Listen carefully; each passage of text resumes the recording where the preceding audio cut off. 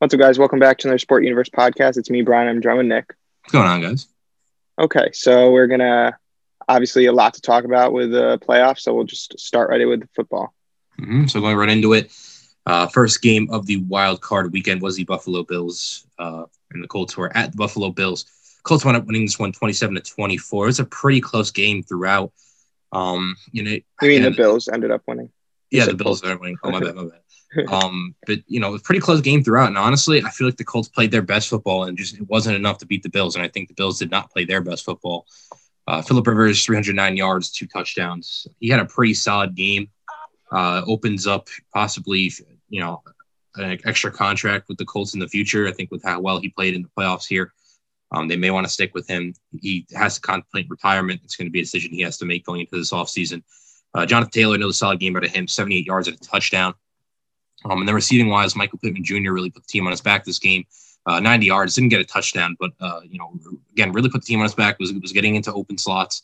There's one play in the end zone that Michael Pittman kind of ran a crosser and was open in the back left part of the end zone, and Phillip Rivers kind of overthrew him. Michael Pittman kind of dropped it, which is that would have made the difference. It would have won the game. So that was a pretty big play for them. On the other side, Josh Allen, another decent performance out of him, 324 yards and 2 touchdowns.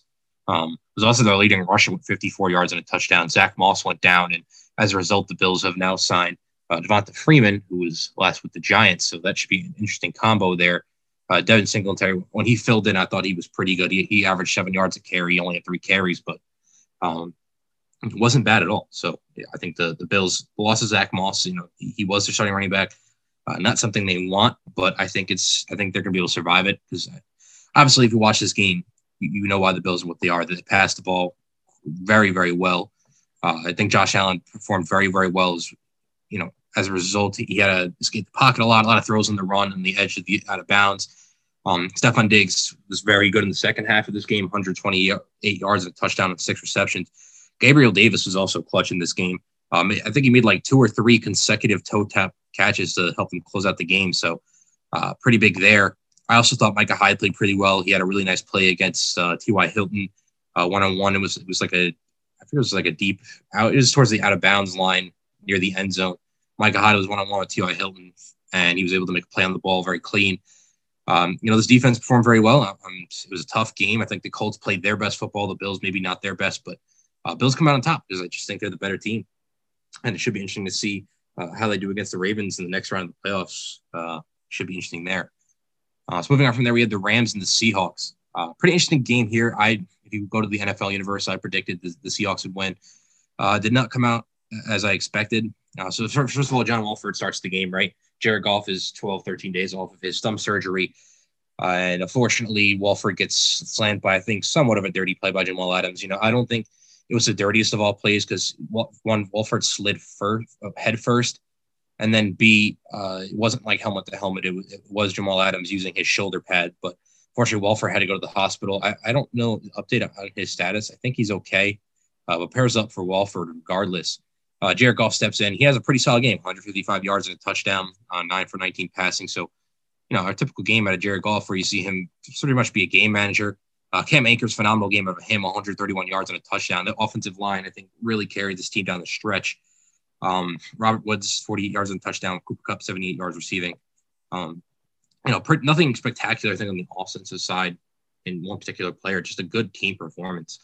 On the other side of things, I think Seattle Seahawks, what I've been pretty much talking about for the past couple of weeks, especially if you follow the NFL universe, their offensive line plagued them. And it really cost them this game, in my opinion. Russell Wilson constantly under pressure. Did not perform spectacular. 174 yards, 2 touchdown, interception. And then Chris Carson, 77 yards for carrying. And then Russell Wilson, 50 yards and a lot of scramble plays. DK Metcalf, 96 yards and 2 touchdowns. It was a solid game out of him. But again, I think the offensive line really held them back. I think the defense was solid. We saw Bobby Wagner get injured, but I think he turned out to be fine. So that hurt them a little bit. I think the offensive line, it was pretty much a team loss for the Seahawks, but if I had to pinpoint it on one thing, it probably would be that offensive line. And the Rams move on. Moving on from there, we have the Buccaneers in Washington. Fortunately for Washington, their run comes to an end, 31-23 win for the Buccaneers. This game relatively was not too overly competitive throughout. Tom Brady doing what he does in the playoffs, 381 yards and a touchdown. Leonard Fournette, a solid game, 93 yards and 1 touchdown. It's kind of interesting to see how the Buccaneers have kind of used Leonard Fournette since getting him. He kind of turned in what I thought of more of a uphill, downhill type of runner for the Jaguars, and he's turned more of a receiving back, I think, for the Buccaneers. But, the way they use their running backs, it really differs. Obviously, Ronald Jones didn't have a single carry this game, so Leonard Fournette obviously had to pick up what's left. So they used him as a rusher, but he also had 4 receptions. So I think it's interesting how they turned him in also to a pretty useful receiving back. And it's definitely benefited my fantasy team a little bit, but obviously fantasy is over now. Mike Evans, 118 yards. Nothing spectacular. Tony Brown's had a touchdown, 49 yards. Nothing spectacular from individual player, but I think this Buccaneers team was just better overall. And I think, interestingly enough for Washington, 2 things. One thing that I knew coming into the game, their defensive line is really good, right? That's the future of this team. That's what they need to focus on, is building around that defensive line. It's going to keep them in games, which I think it did here. But I think the more surprising that came out of Washington was Tyler Heinicke. And I still struggle with his name because he's only started, I think, 2 games in the NFL, and this is his second one. He was very competitive in this game. He showed a lot of promise for Washington. 306 yards, 1 touchdown, 1 reception. Not spectacular, don't get me wrong. But he showed a fight, I think, that a Washington quarterback really hasn't shown yet.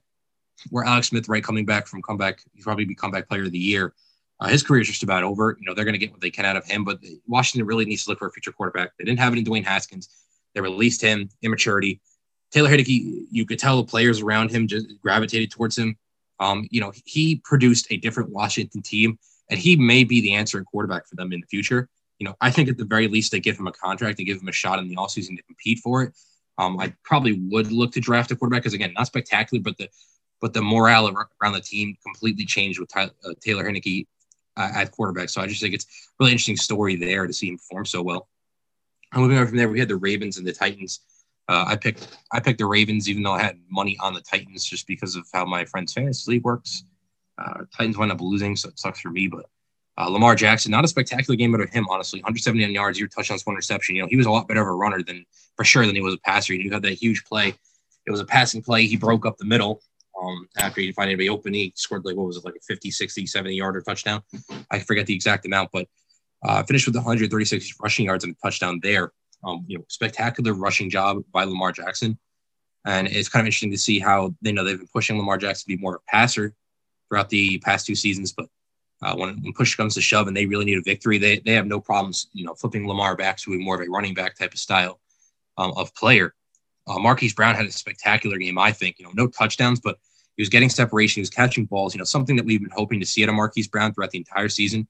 We saw it in this playoff game. If he can repeat it, then he's going to be a pretty spectacular player in the future. J.K. Dobbins, solid game out of him. He had a touchdown. Titan side of things, right? Ryan Tannehill, okay game. 18 for 26, 165 yards, 1 touchdown, 1 reception. Wouldn't say it's exactly Ryan Tannehill's fault, but I do think on one of the final drives, I think when he threw that little post route over the seam, and it was a pick to end the game with Marcus Peters, he had A.J. Brown open on a streak on the left side of the field, which he missed. So it was pretty detrimental to them. But I think the real story of this game, which I'm about to get to, Derrick Henry, only 40 rushing yards on 18 carries.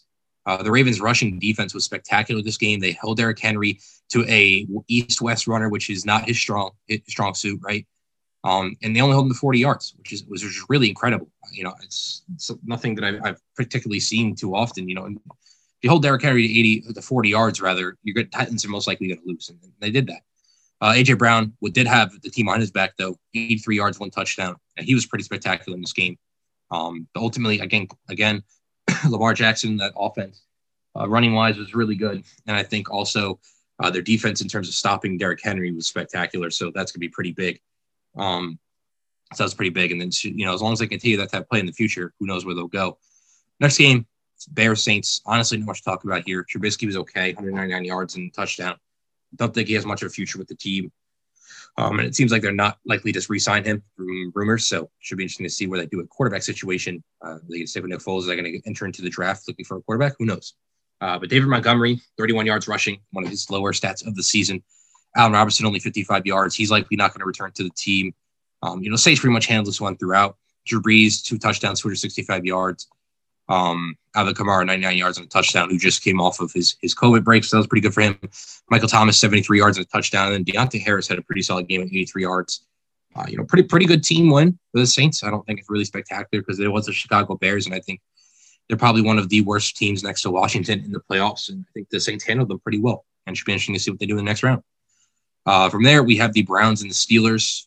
Browns came out booming out of the first quarter, put up 28, went up 28-0, and then pretty much from there they kind of played conservatively, and that's kind of where their lead started to evade themselves. But ultimately, they held on. Didn't play too conservatively where it cost them the win. I think Baker Mayfield is a really shining star here. 263 yards and 3 touchdowns. And, I think their running game was pretty solid with 76 yards from Nick Chubb and then 48 yards and 2 touchdowns from Kareem Hunt. But again, Baker Mayfield stepping up when it matters most. Jarvis Landry with the touchdown receiving, Nick Chubb with the touchdown receiving, Austin Hooper with the touchdown receiving. The Browns team exploded like we haven't seen them, I don't think, all year. And against a pretty solid Steelers team. And obviously they did not take it lightly. You saw lots of Corvette based off of Juju's little dance on TikTok. They did not take it kindly. But on the Steelers side of things, pretty interesting. I don't even know what to call it, but interesting performance of Ben Roethlisberger. I mean, they I think the Steelers realized that they were not going to not be able to rush the ball successfully. B, they needed to pass because they were down by so much, and they used the hell out of Ben Roethlisberger. He had 68 passing attempts in this game, which is a lot of passing attempts. And with Ben Roethlisberger's weakening arm over with age, you're not going to have a good game when that happens. He had 501 yards. I'll give him credit, 4 touchdowns, but he also threw 4 interceptions. This Browns team handled them pretty swellly on defense. James Conner with 37 yards rushing and a touchdown. Again, nothing spectacular. Juju and Deontay pretty much did their jobs because obviously they were forced to pass more. Chase Claypool with 2 touchdowns, going back to Deontay and Juju, 157 yards and a touchdown for Juju, and then 117 for Johnson. Again, they passed the hell out of the ball, but once they went down that big in the first quarter, it was just kind of over, and you saw nothing but punts and turnovers pretty much from the Browns, for the Steelers rather, and that kind of ended the run for them. So it should be interesting matchups going into the next round, divisional round. We have the Rams-Packers. I'm taking the Packers there. Ravens-Bills, I got to take the Bills. Browns-Chiefs, taking the Chiefs. And Buccaneers-Saints, that one's pretty much a toss-up for me. I like the Buccaneers story. I wanted to win, so I'll go with the Buccaneers there. But should be a pretty good divisional round. It was a pretty good wildcard round as well. Brian?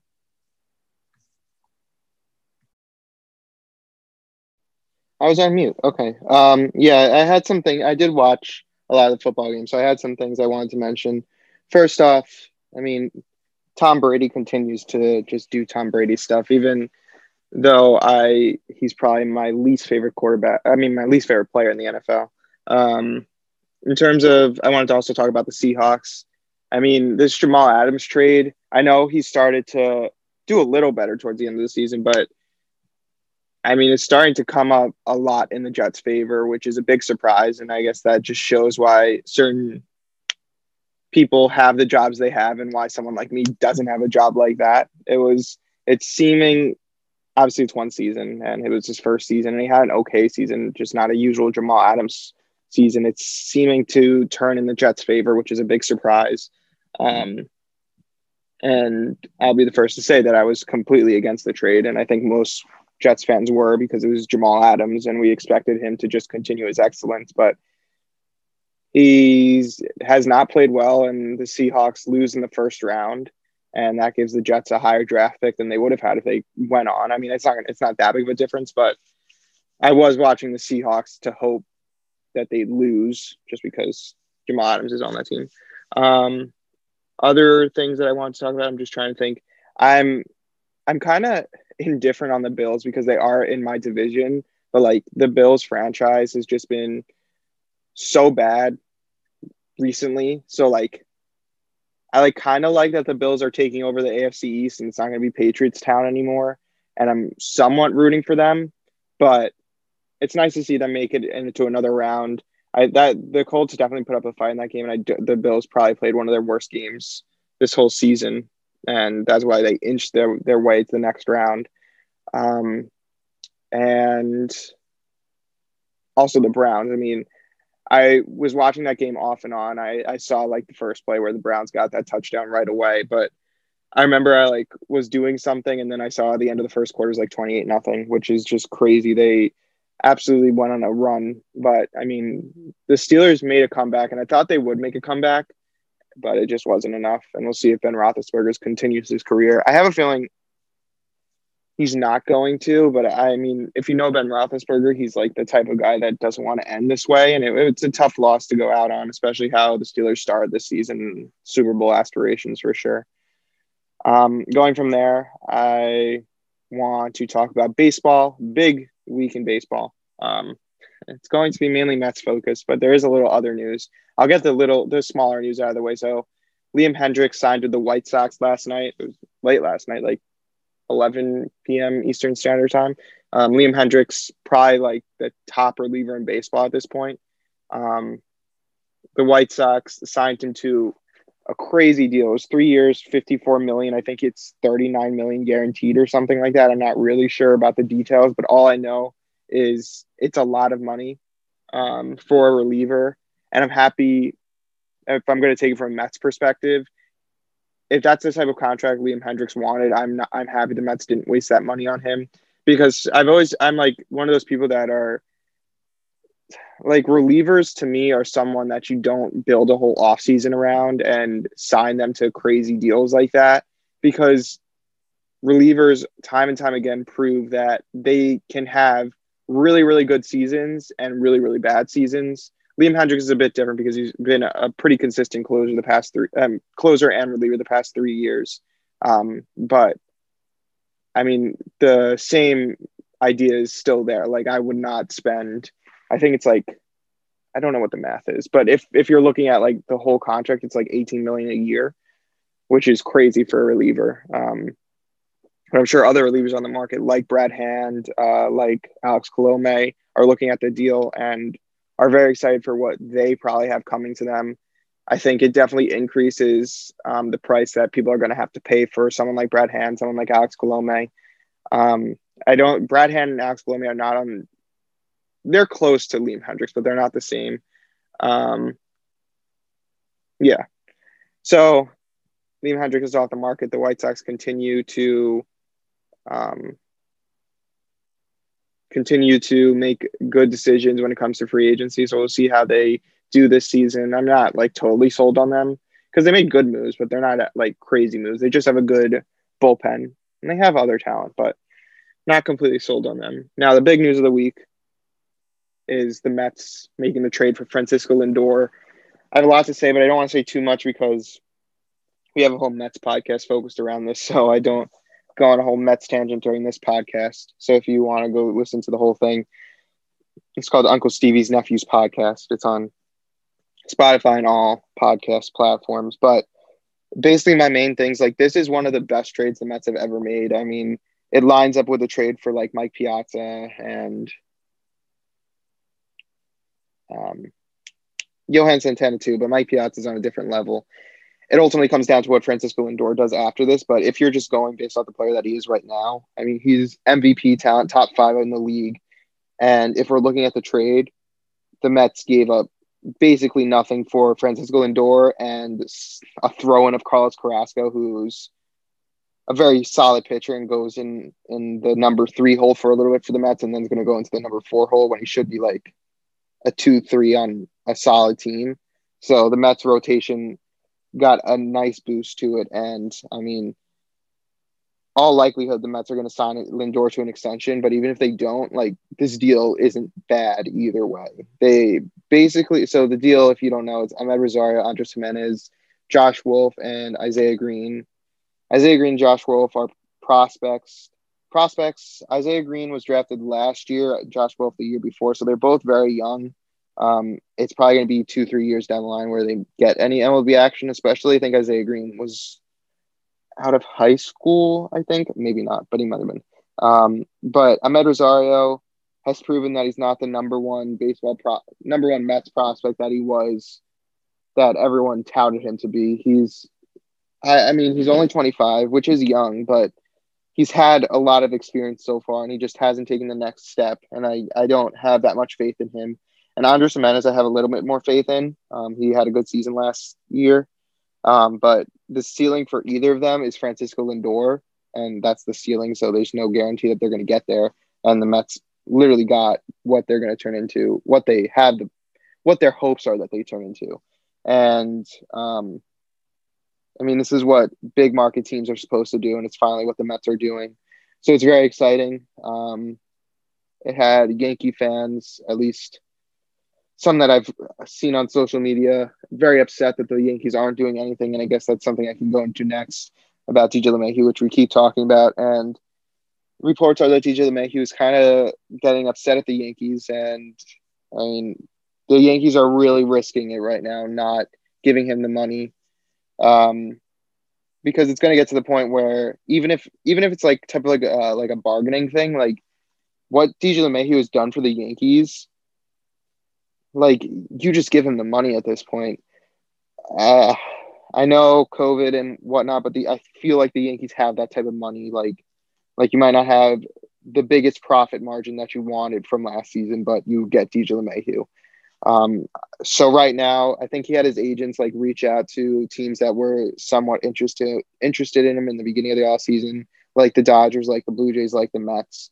Blue Jays and Mets have, well, actually all three of them have been in the news recently for DJ LeMahieu and their supposed interest in him. I think his original asking was like 5 years, 125 million. And now he's dropped it to 100 million. And I think what's holding it up is, I think it's more of the years for the Yankees and not the money necessarily. I think they want to do 4 years and he wants 5 years. I mean, I know he's 32 and it's gonna be old when that contract's done. But DJ LeMahieu I don't think is the type of person that's just gonna like totally lose it because he's won like 2 straight batting titles for the Yankees. So how can you not give him money? And I mean, the same goes for like the hot stove or whatever you want to call MLB free agency. Like no one's putting a lot of respect on what DJ LeMahieu has been able to do. Like he should be on very similar levels to Trevor Bauer and JT Realmuto, but he's not. He's like he's definitely in the top 10 of free agents out there, but he's just inching himself into the top 5 free agents out there, which is crazy to me. He should be like top 3. And if you're a Yankees fan out there, I mean, I know Nick is, but you have to go out and sign DJ LeMahieu because if the Mets go out and sign him, which there has been rumors about that, like Yankee fans are going to go crazy, which I would be happy about. But I know that other Yankee fans would not be excited by that. Definitely yeah. Yeah. So that's all I want to talk about. Baseball, exciting week. Now I want to talk about a little bit basketball stuff. So, I mean, the biggest story right now is Kyrie Irving and what he's doing to the Brooklyn Nets. So obviously we had that horrendous thing that happened at the Capitol on Wednesday. Was it Wednesday? I think it was Wednesday. And Kyrie Irving the next day, Thursday, had a game that he was supposed to play for the Nets, but was basically AWOL, which is like missing in action. So no one knew where he was or why he wasn't there, which are the reports, but it's not like totally true. Like he had a group text that he sent to all the players on the team or most of the players, like saying that he wasn't playing, but there wasn't any reason given. He didn't tell Steve Nash. He didn't tell any of the owners or anything like that. He essentially didn't come to work and didn't give a reason to his bosses. And there's even more news that came out today that there's like videos of him at a family birthday party with no mask on and things like that. And obviously that's not the same level that other players have done, like James Harden going to like a strip club and not wearing a mask. It is his family, but I mean, this is a guy that's getting paid millions of dollars and essentially has left the Nets for like I mean, there is a reason, but like, this is not what you do. Like, if you want to leave for a certain period of time, you tell your bosses right away why you're not there. And I don't even think he's had a comment on it to the media. I think it's just all reports right now. And if you're a Nets fan, like, yeah, in the beginning of the offseason, I mean, 2 years ago when they signed Kyrie Irving, like everyone is ecstatic. And it makes sense. Kyrie Irving is such a great talent in the NBA, but he has this personality that has proven to not work on any teams that he goes to. I mean, the Cavaliers was a perfect place for him, and he left because LeBron James had too much of the spotlight. Then he goes to the Celtics, and he just doesn't gel with the other players because it seems like he wants to be in the spotlight. And then you go to the Nets, and you definitely had many talks with Kevin Durant about making like somewhat of a super team in Brooklyn. And it started off really well. And then you have the thing that happens Wednesday at the Capitol, and then he just disappears. And I totally understand where he's coming from. Like, it's hard to focus on anything. But if you can't focus on anything, you give a reason that you're not coming in. You don't just leave. And I don't know if the Nets have not been paying him, because if they've been paying him, that just like tells him, oh, this is fine for me to do. But if they have been rescinding pay from him, like, that is exactly what they have to do, because they have to show Kyrie Irving that this is not okay to do. And if he's taking time for himself, like, that's totally fine. But you have to tell your bosses, just like any other employee would have to do. You tell your bosses why you're going to be out. And he's just becoming such a distraction for the Nets. And I mean, Nets fans have the right to be so angry, because you had so much riding on the season with Kyrie Irving, Kevin Durant, and now Kyrie Irving's just like gone. So it definitely sucks for Nets fans. I'm happy as a Knicks fan that we didn't sign him. James Dolan made the right decision, I guess, which is hard for me to say, but it's just Kyrie Irving's turning into. We hinted at this a while back. Well, Nick hinted at it, like, Kyrie Irving is a big drama queen and has a big personality, and it's proving itself again. Do you have any comments on that, Nick? I think he pretty much covered it, where it's like Kyrie Irving just doesn't seem to work wherever he goes. And I honestly don't know how the situation is going to end up. I just feel like, he chose this spot at the end of the day. Mm-hmm. He chose to go here and do this. So whatever happens, happens. I mean, I get the Capitol thing, but still it seems a little iffy there. Right. Yeah. Why not play? I personally don't get it. But I respect his decision. But then to be caught without a mask is just like irresponsibleness. It's just all actions of people that don't want to be where they are. And we saw it with James Harden, as you said. Like, when people don't want to be where they are, they'll start acting up, and it's just like, is it that again? I mean, who knows? I mean, how long is Kyrie Irving? He's a spectacular talent, possibly the best dribbler the NBA's ever seen. Great playmaker, great shooter. At what point is he going to do that? And just be that? How long is this going to continue to go on for? Because he can't be unhappy everywhere. Yeah, I mean, it's so bad, and I don't know how he comes back from this and like gets Nets fans on his side again. I mean, if he comes back and plays out of his mind, I guess that's how you do it. But if you're like a fan that looks at like that, you want to root for like good people and like just good teammates. Like, I don't want to say Kyrie Irving's a bad person, but he's not a good teammate, I don't think. He continues to prove that. So I would have trouble rooting for someone like Kyrie Irving. Okay, I wanted to also talk about the Knicks a little, because I know we were talking about last week, like, the Knicks were doing very well, and I definitely was excited by what the Knicks were doing. It seemed to be all working. Like, they made the clutch shots. They were playing well on defense. And it seemed to be a big momentum thing for the Knicks. The Knicks have now lost, I think it's 3 in a row. They're under 500. And really for the Knicks, what it's come down to is, like, they're playing well on defense. They're even playing well on offense when it comes to, like, getting the open shot, but they just don't have shooters on the team. They literally, like, if you just like look at the basics of basketball, like, you have to make a shot to like win a game or just get points in a game. And the Knicks can't do that. And I think in the beginning of the season, they were getting either lucky or they were going with players who were doing hot and getting their shots in. And the Knicks have been shorthanded for a bit at this point, with Obi Toppin out and Alec Burks out. But all teams are going through that. So that can't be an excuse. And I still like have faith in Tom Thibodeau. I don't think it's his fault by any stretch of the meat. Like, I love what he's doing with the team and how he's playing the young players and the defensive strategy. It's just something that the Knicks have never really had out of a coach in recent memory. And I think it comes down to like the talent on the team. We knew coming into the season that they didn't have a lot of talent.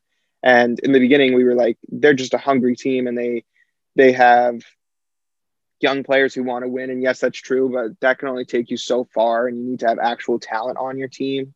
And they might have defensive talent, and they've proven that they do, but they don't have the offensive talent that they need. And having a backcourt right now of Elfrid Payton and RJ Barrett. Like RJ Barrett has played well, and I think he's played better than he has last season, but his shooting has just not been there. And I don't want to say that he hasn't been playing well, because shooting is only somewhat part of the game, and he's definitely improved in other facets. But I think a lot of Knicks fans, and I think most Knicks fans understood that they were jumping the gun a little bit and getting excited, but it was just fun to watch a team like that. Hopefully they figure it out. Hopefully they get another little run and it showed Knicks fans that it wasn't just a momentum thing. But I think it was. It's exciting to root for the underdogs, and that was kind of what was going on. But besides that, there's not a lot more to say Knicks-wise. Do you have anything else you want to say, Nick? Maybe like Rocket stuff? No. The Rockets are doing okay. They've been up and down. They've had a lot of injuries, and they haven't really had the full team. So just giving them time. They haven't been spectacular. They haven't been awful. Okay. Other stuff. Obviously, we have college football with the championship game last night. So you want to take that away, Nick? Sure. So college football, I mean, pretty good ending there, I'd have to say. I came out how I expected. I did expect Alabama to win this game. They did win it 52 rather than 24. Spectacular game out of Devonta Smith. I forget, he had like over 200 yards before halftime even hit. And I think he had a couple touchdowns. He wound up leaving with a dislocated finger that they couldn't jam back in. Jalen Waddle came back for this game, who has been out with a broken ankle. Could see him literally waddling. Get it, Jalen Waddle, waddling around the field with a broken ankle, but still being able to perform somewhat. And this team just played very well. Mac Jones was solid. This Alabama team, I think there was 2017 recruiting class, saw the likes of Henry Ruggs. You saw Jerry Jeudy come out of that class. Najee Harris, who was pretty good in this game. Jedrick Wills came out of that class. Incredible class. And then, Devonta Smith and Jalen Waddle, they all came out of that same class, the 2017 recruiting class. So it's pretty incredible what the recruiting ability Alabama's been able to do. It just seems like, every 2 years, Alabama's destined to win another championship. It's a revolving door of college football at this point. I think Justin Fields had a solid game too. I think just Alabama team was just that much better. And it's really hard to compete with them. Congratulations to Alabama. It should be interesting to see where their players go in the where everybody goes for the draft, because Alabama has a ton of talent. Ohio's got Justin Fields. We're still waiting on LSU, Jamar Chase. So, very, very spectacular group coming up in terms of, I think, not necessarily lineman talent, but special teams in terms of wide receivers and such, cornerbacks. He also Patrick Surtain, I don't know how I forgot him for Alabama. And just an incredible group of guys that really were not really matched this year in college football throughout. So, again, congratulations to Alabama. Brian, do you have anything to say about it? Yeah. In a normal year, I would have paid very little attention to the college championship, but Justin Fields was playing, who's obviously someone that I've been focused on as a Jets fan because they're out on Trevor Lawrence. And Justin Fields definitely didn't have the game that he had against Clemson, which was a disappointment, but Jets fans shouldn't be so upset that he didn't have the same game because he had a crazy game. And I still want the Jets to draft Justin Fields. I think he's the second best talent in the draft in terms of QB. I know Zach Wilson is there and he definitely has talent too, but I think Justin Fields, from at least what I've seen and what I've read about him, he's better than Zach Wilson. And I think he's the better option. I mean, there's trade scenarios for the Jets to get another quarterback, and Deshaun Watson was in the news, but I think it makes sense. I don't think Deshaun Watson's going to be traded to the Jets, if anything. So I think Justin Fields is still the person I want, even though he didn't have the best game against Alabama. I think Justin Fields is a clear number two. So if you're a Jets fan, I would take Justin Fields at this point. He should put a lot of tape that shows a lot of promise. So I just wanted to end it with, college basketball rankings. Gonzaga's still number one. They're just spectacular. And Baylor's right there, number two. Those two teams are kind of head and shoulders above everybody else. But 3 is Villanova, 4 is Texas, 5 is Iowa, 6 Kansas, 7 Michigan, 8 Creighton, 9 Wisconsin, 10 Tennessee. Clemson's there at 12, which is pretty incredible for Clemson. They're usually not that competitive at basketball, but it's been a really interesting season so far with so many COVID cancellations. Villanova hasn't played a game since, I think, before the new year. And, it's kind of hard to detract them when they haven't fought. And the reason they haven't played a game is because of COVID restrictions. Their coach, Jay Wright, wound up getting COVID.